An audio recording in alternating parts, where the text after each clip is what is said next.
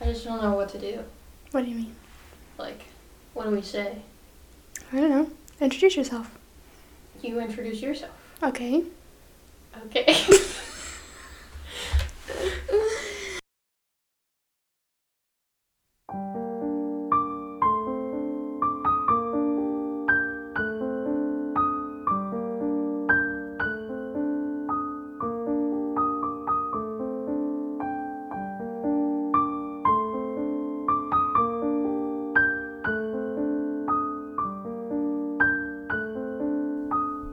Hello. Welcome to our podcast. I'm Kirsten. You missed a spot. True Crimes and Story Times. I'm Michelle. I'm Kirsten. And I'm doing the story time episode today. Hell yeah. Wow, wow, wow. We still need to get that soundboard. I know. Alright. Anyway. I'm doing two different things today because I feel like I always find one thing that's like super interesting, but I don't really feel like it's long enough. Mm-hmm.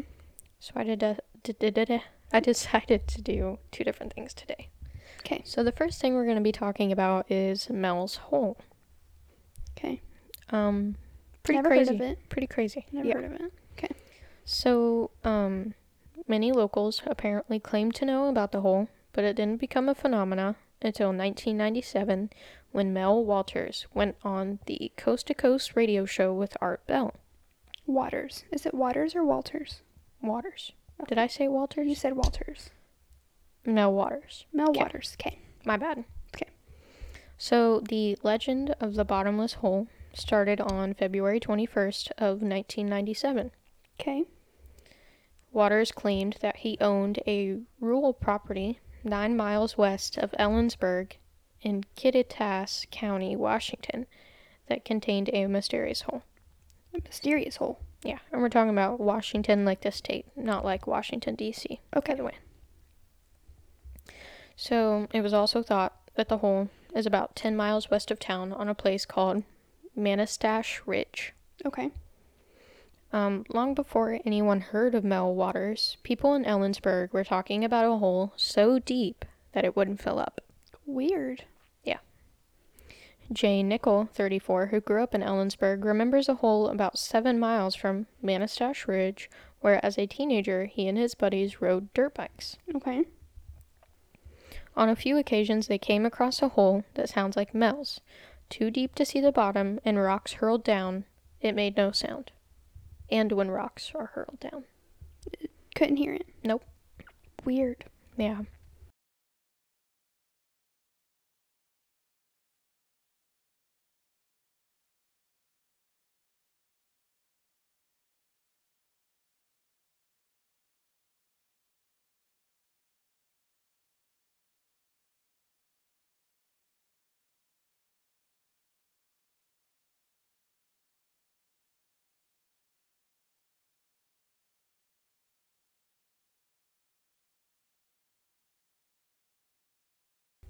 Trish Swanson, who works at Central Washington University, recently drove past a hole that some friends joked was Mel's. Rodney, who worked at a snowmobile dealership in town and wouldn't give his last name, said a hole on the ridge, or at least the story of one, has been common knowledge in town for decades. Okay. Lots of people talk about it, he said. Could be something out there, but I've never seen it. So now we're going to talk about what Mel Waters said on the show. Okay. He said, I brought the dogs with me. They wouldn't go anywhere near the damn thing. And also, birds would apparently avoid the hole. They wouldn't fly over it. Nothing. Weird. Yeah. They would just, go out of their way to fly around it. Weird. So, according to Waters, people would dump their trash and occasionally a dead cow or two down the hole. What the heck? A dead cow? Yeah. Or two? Yeah. Down the hole. Mm-hmm. So They're like, bye. bye, bitch. Down the hole you go. Yeah, I guess they didn't want to use the meat or anything. They just threw it down the hole. Yikes. So, when this hole never filled up, everybody was like, Where's all the stuff going? yeah. Waters said the hole had a 3-foot stone wall around it. And according to him, the hole had an unknown depth of at least 80,000 feet. Dang. He claimed to have measured its depth using a fishing line and a weight, although he still had not hit the bottom by the time 80,000 feet of line had been used. Dang. Quote, "What I did was I sent down a roll of lifesavers," he said. "So when it hit water, the lifesavers would dissolve." Okay. But if you guys have been throwing trash and stuff down there, is there going to be water? I mean, if it rains. Yeah, I guess so. The lifesavers came back up whole, no water. So how deep was this hole? Hole. Hole. Two different types.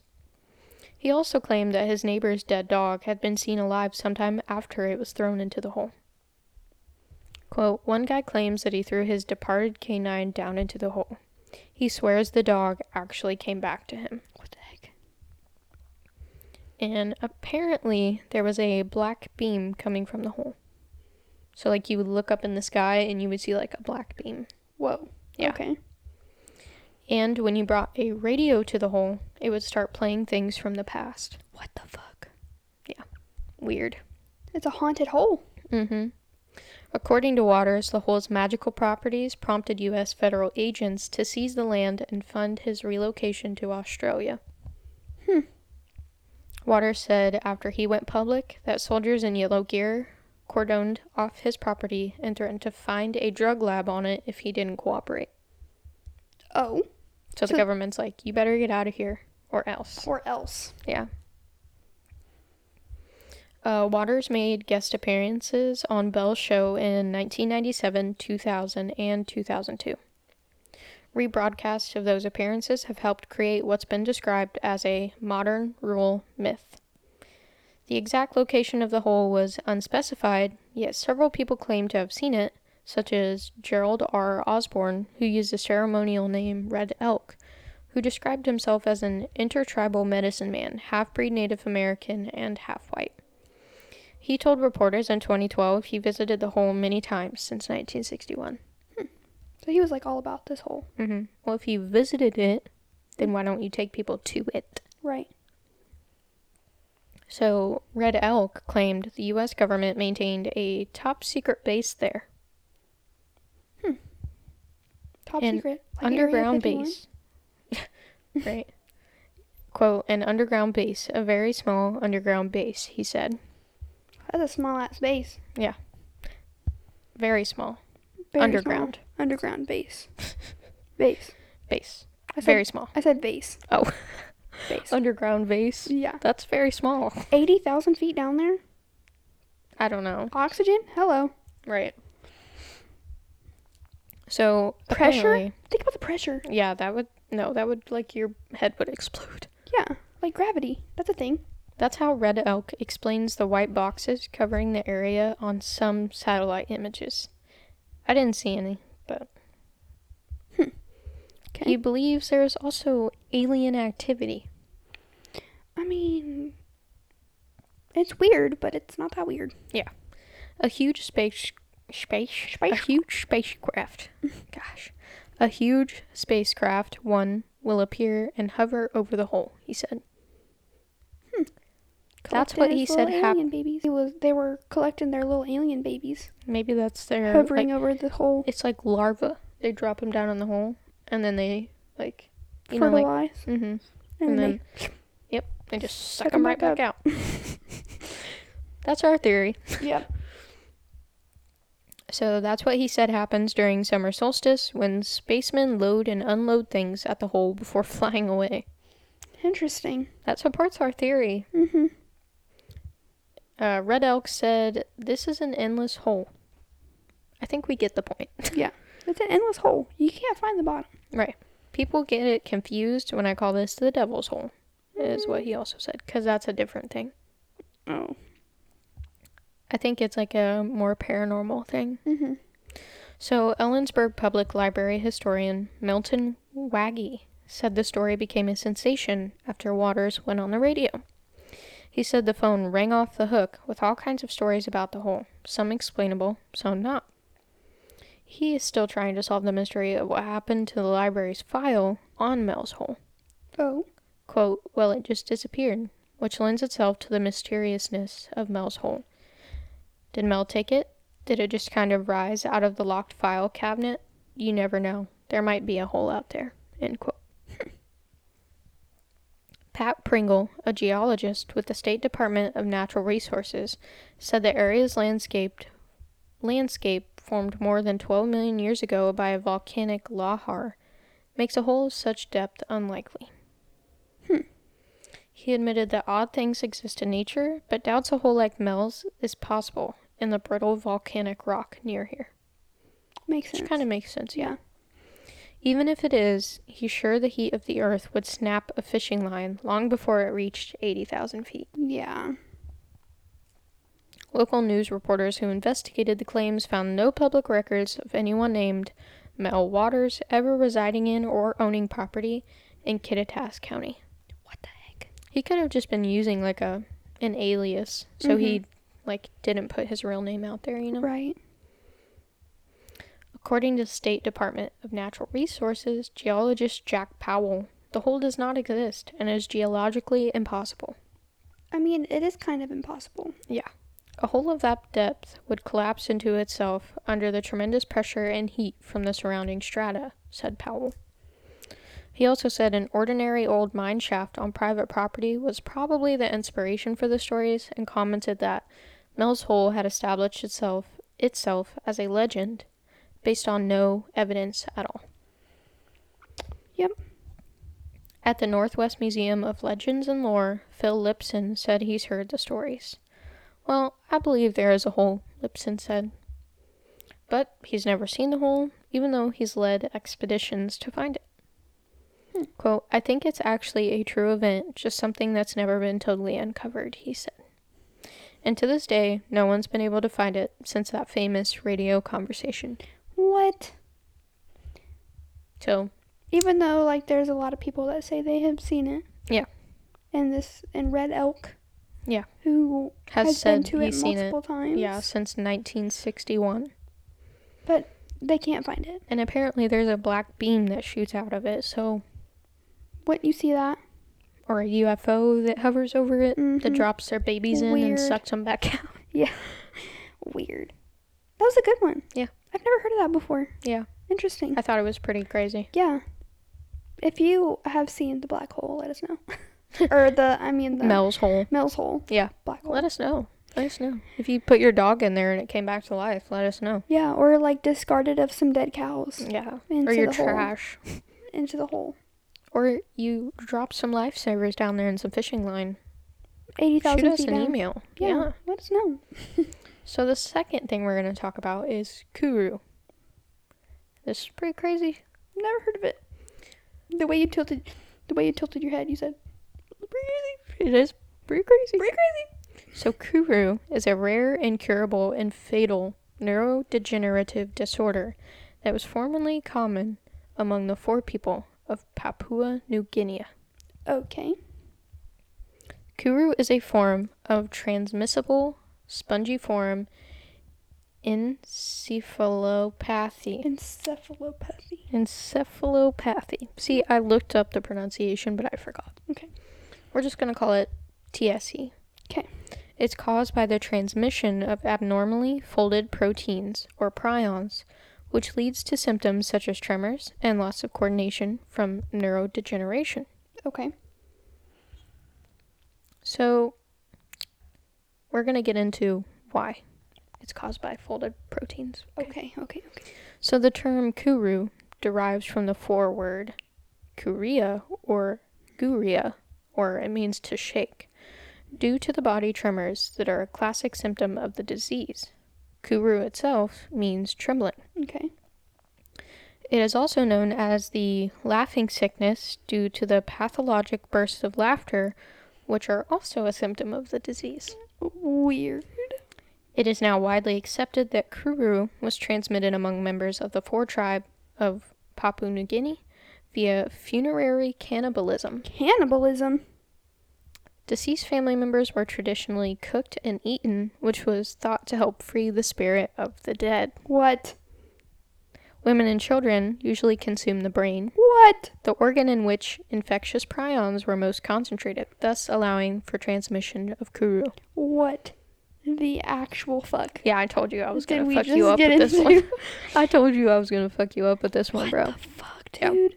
Okay, let's continue, I guess. So the disease was therefore more prevalent among women and children because they ate the brain.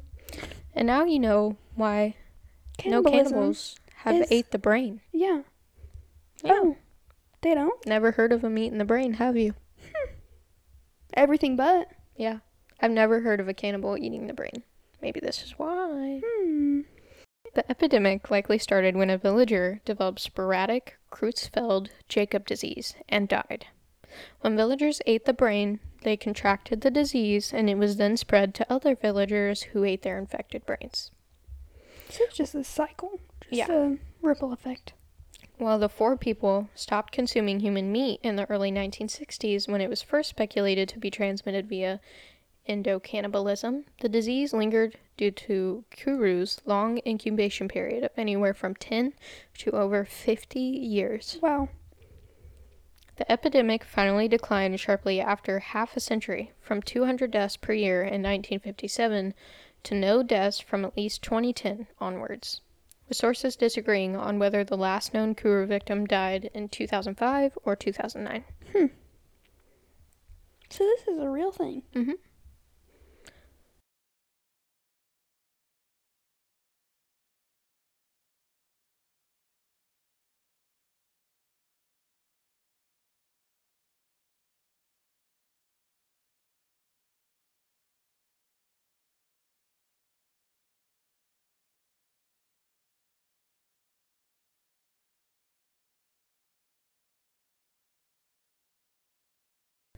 Kuru, a transmissible spongiform encephalopathy, or a disease of the nervous system that causes physiological and neurological effects, which ultimately lead to death. It is characterized by progressive cerebellar ataxia or loss of coordination and control over muscle movements. The preclinical or asymptomatic phase, also called the incubation period, averages 10 to 13 years, but can be as short as 5 and has been estimated to last as long as 50 years or more after initial exposure. Years? Dang. The clinical stage, which begins at the first onset of symptoms, lasts an average of 12 months. You go through this for a whole year? Yeah.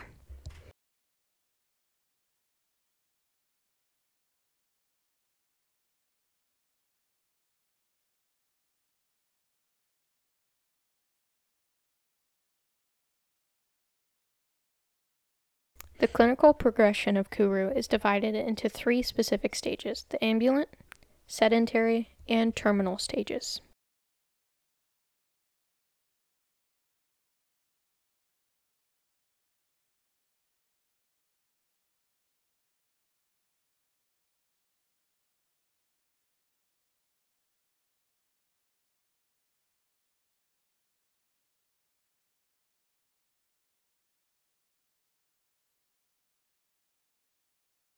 While there is some variation in these stages between individuals, they are highly conserved among the affected population.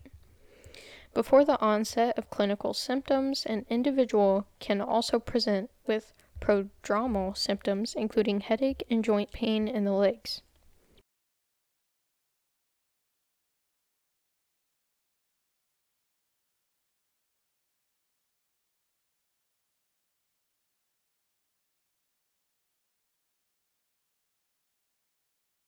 In the first stage, the infected individual may exhibit unsteady stance and gait, decreased muscle control, tremors, difficulty pronouncing words, and tremors to debation.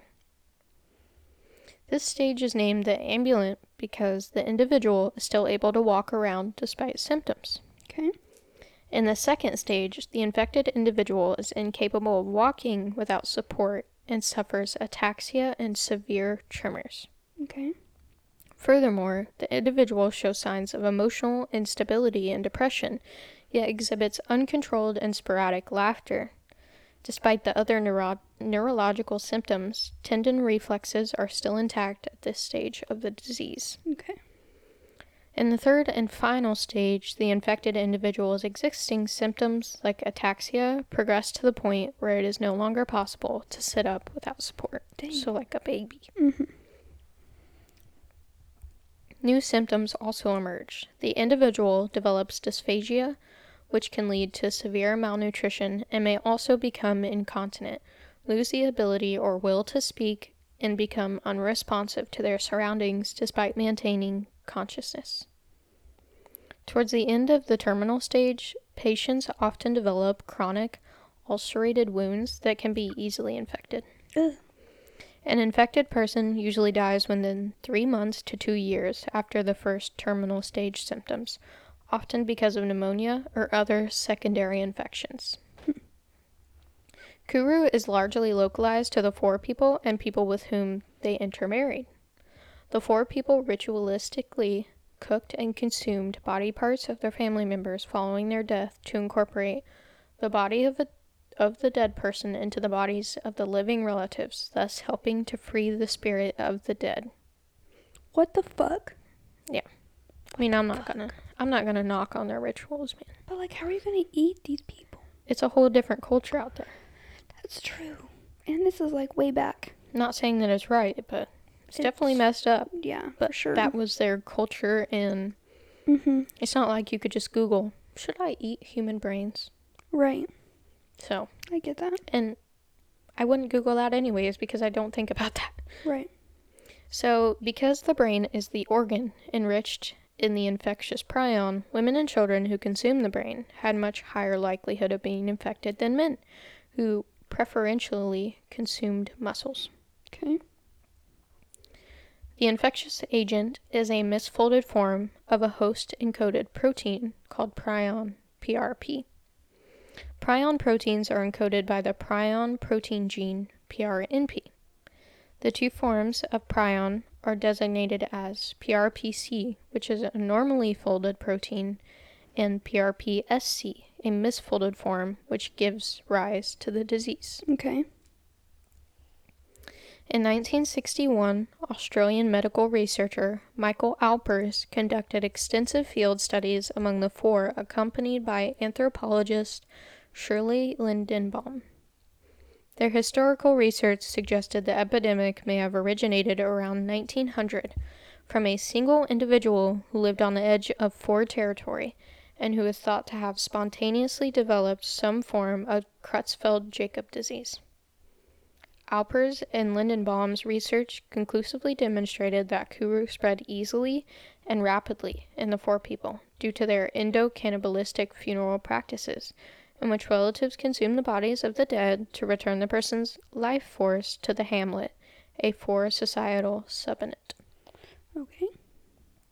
So basically, it was just their culture back then. That's what they did. Yeah.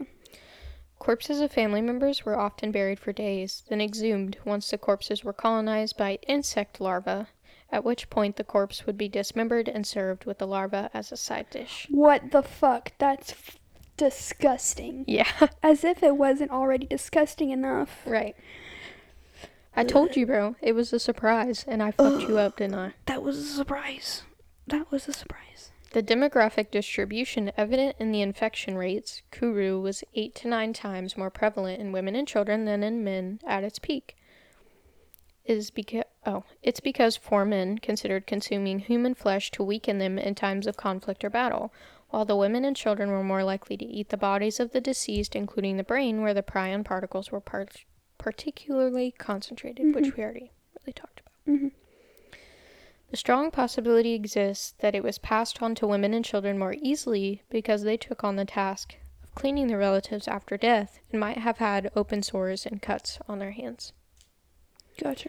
Although ingestion of the prion particles can lead to the disease, a high degree of transmission occurred if the prion particles could reach the subcutaneous tissue. With elimination of cannibalism because of Australian colonial law enforcement and the local Christian missionaries' efforts, Alper's research showed that Kuru was already declining among the 4 by the mid-1960s. However, the mean incubation period of the disease is 14 years, and 7 cases were reported with latencies of 40 years or more for those who are most genetically resilient, continuing to appear for several more decades. Sources disagree onto whether the last person with Kuru died in 2005 or 2009. Okay.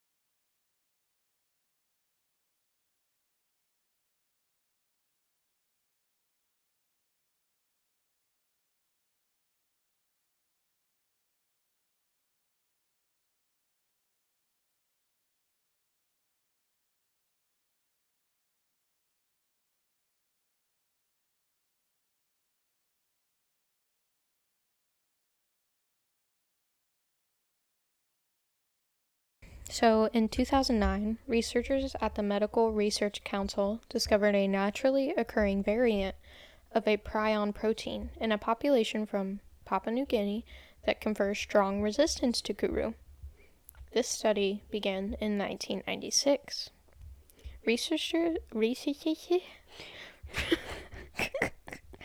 Researchers assessed over 3,000 people from the affected and surrounding Eastern Highland populations and identified a variation in the prion protein G127. G127 polymorphism is the result of a missense mutation and is highly geographically restricted to regions where the Kuru epidemic was most widespread. So, if you went there to Papua New Guinea, compared to here, they would obviously have, more of the mutation. Right. Researchers believe that the PRNP variant occurred very recently, estimating that the most recent common ancestor lived 10 generations ago. Dang. Yeah, so not that far off. Mm-hmm. The findings of the study could help researchers better understand and develop treatments for other related prion diseases, such as Creutzfeldt-Jakob disease and Alzheimer's disease. Kuru was first described in official reports by Australian officers patrolling the eastern highlands of Papua New Guinea in the early 1950s. Some unofficial accounts place Kuru in the region as early as 1910. In 1951, Arthur Carey was the first to use the term Kuru in a report to describe a new disease afflicting the 4 tribes of Papua New Guinea. In his report, Carey noted that Kuru mostly afflicted 4 women, eventually killing them. Kuru was noted in the 4, Yate, and Usurufa. I'm going to redo that because Usurufu. Nope. Usurufa. Usurufa. Okay. Kuru was noted in the 4, Yate, and Yusufura. Nope. I said it backwards. Usurufa. Usurufa. Usurufa. Usurufa.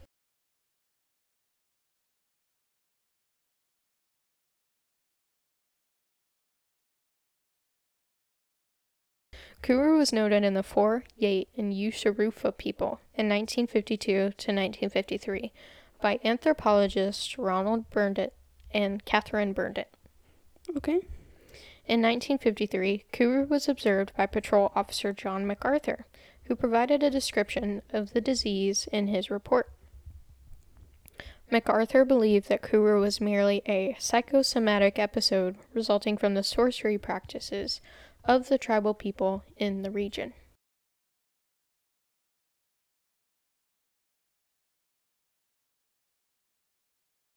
After the disease had progressed into a larger epidemic, the tribal people asked Charles Farr, a Lutheran medical officer, to come to the area to report the disease to the Australian authorities. Initially, the four people believed the causes of Kuru to be sorcery or witchcraft.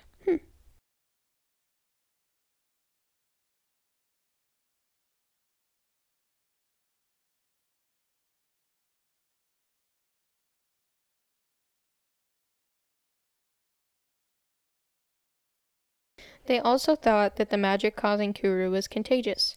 It was also called Negi Nagi, which meant foolish person, as the victims laughed at spontaneous intervals. This disease, the four people believed, was caused by ghosts because of the shaking and strange behavior that comes with Kuru. Attempting to cure this, they would feed victims pork and casuarina bark. When Kuru disease had become an epidemic, Daniel Carleton, Gajdusek, a virologist, and Vincent Zagasse, a medical doctor, started research on the disease. In 1957, they published a report in the Medical Journal of Australia that suggested that Kuru had a genetic origin, and that any ethic environmental variables that are operating in Kuru pathogenesis have not yet been determined. Cannibalism was suspected as a possible cause from the very beginning, but was not formally put forth as the hypothesis.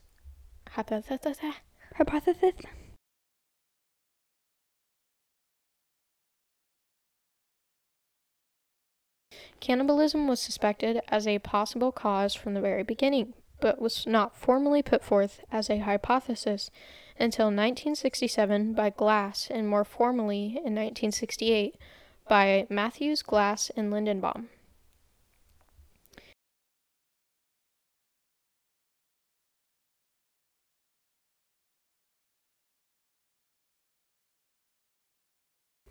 Even before anthropophagy had been linked to Kuru, cannibalism was banned by the Australian administration of Papua New Guinea, and the practice was nearly eliminated by 1960.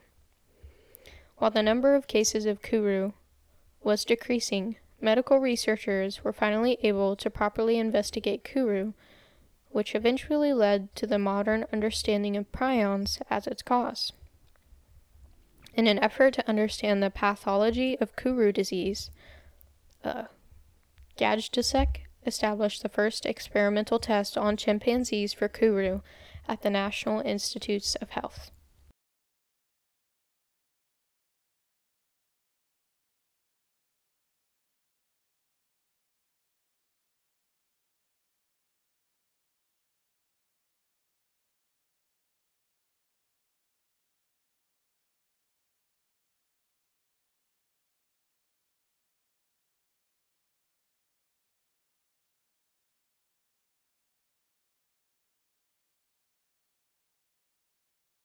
Michael Alpers, an Australian doctor, collaborated with Gajdusek by providing samples of brain tissues he had taken from an 11-year-old girl who had died of Kuru. Okay. In his work, Gajdusek was also the first to compile a bibliography of Kuru disease. Joe Gibbs joined Gajdusek to monitor the record of behavior on the apes at the NIH and conduct their autopsies. Within 2 years, one of the chimps, Daisy, had developed Kuru, demonstrating that an unknown disease factor was transmitted through infected biomaterial and that it was capable of crossing the species barrier to other primates. So it wasn't just humans. Weird. After Elizabeth Beck confirmed that this experiment had brought about the first experimental transmission of Kuru, the finding was deemed a very important advance in human medicine, leading to the award of the Nobel Prize in Physiology or Medicine to Gajdusek in 1976.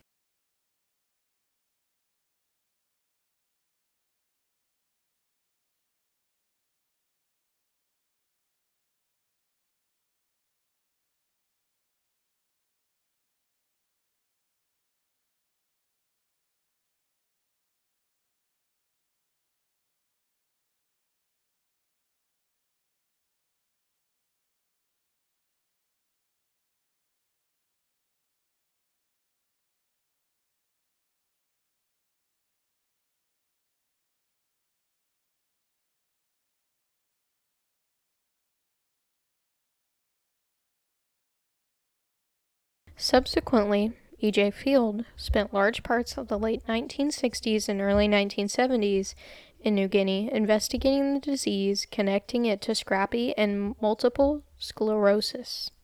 He noted the disease's interactions with glial cells, including the critical observation that the infectious process may depend on the structural rearrangement of the host molecules. And this was an early observation of what was to later become the prion hypothesis. So, basically, you eat the bad prions, you get the Kuru, you die. That's fucked up. Yeah, pretty crazy, huh? Eating people and getting sick. That's why you don't eat people. Yeah. Especially the brains. Right. Getting sick. And with the larvae? Yeah.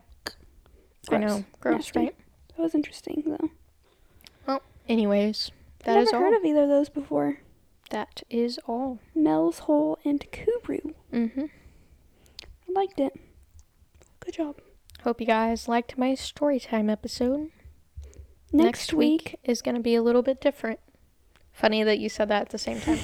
I'm doing another story time, and Kirsten's doing her part 2 of her true crime case that'll be posted Friday. Yep. So make sure you check that out. Yes, please do. And subscribe to our Patreon. And give us a rating if you're listening on Apple Podcasts. Or Spotify. That too. Or anywhere if you can give a rating. Mm-hmm. And leave a review. Please. Because we want to know how we're doing, like how you guys actually like us. We get a lot of listeners on Apple Podcasts. That's why I mainly said that. But if you're listening on Apple Podcasts, give us a rating and a review. Please. We would appreciate it very, very much. Yes, we would. It would help better our podcast, our show for you guys. For sure. So. That's all I have for today. Alrighty. It was a good one. I liked it. Thanks for listening. We'll talk to you guys next time. See ya. Bye.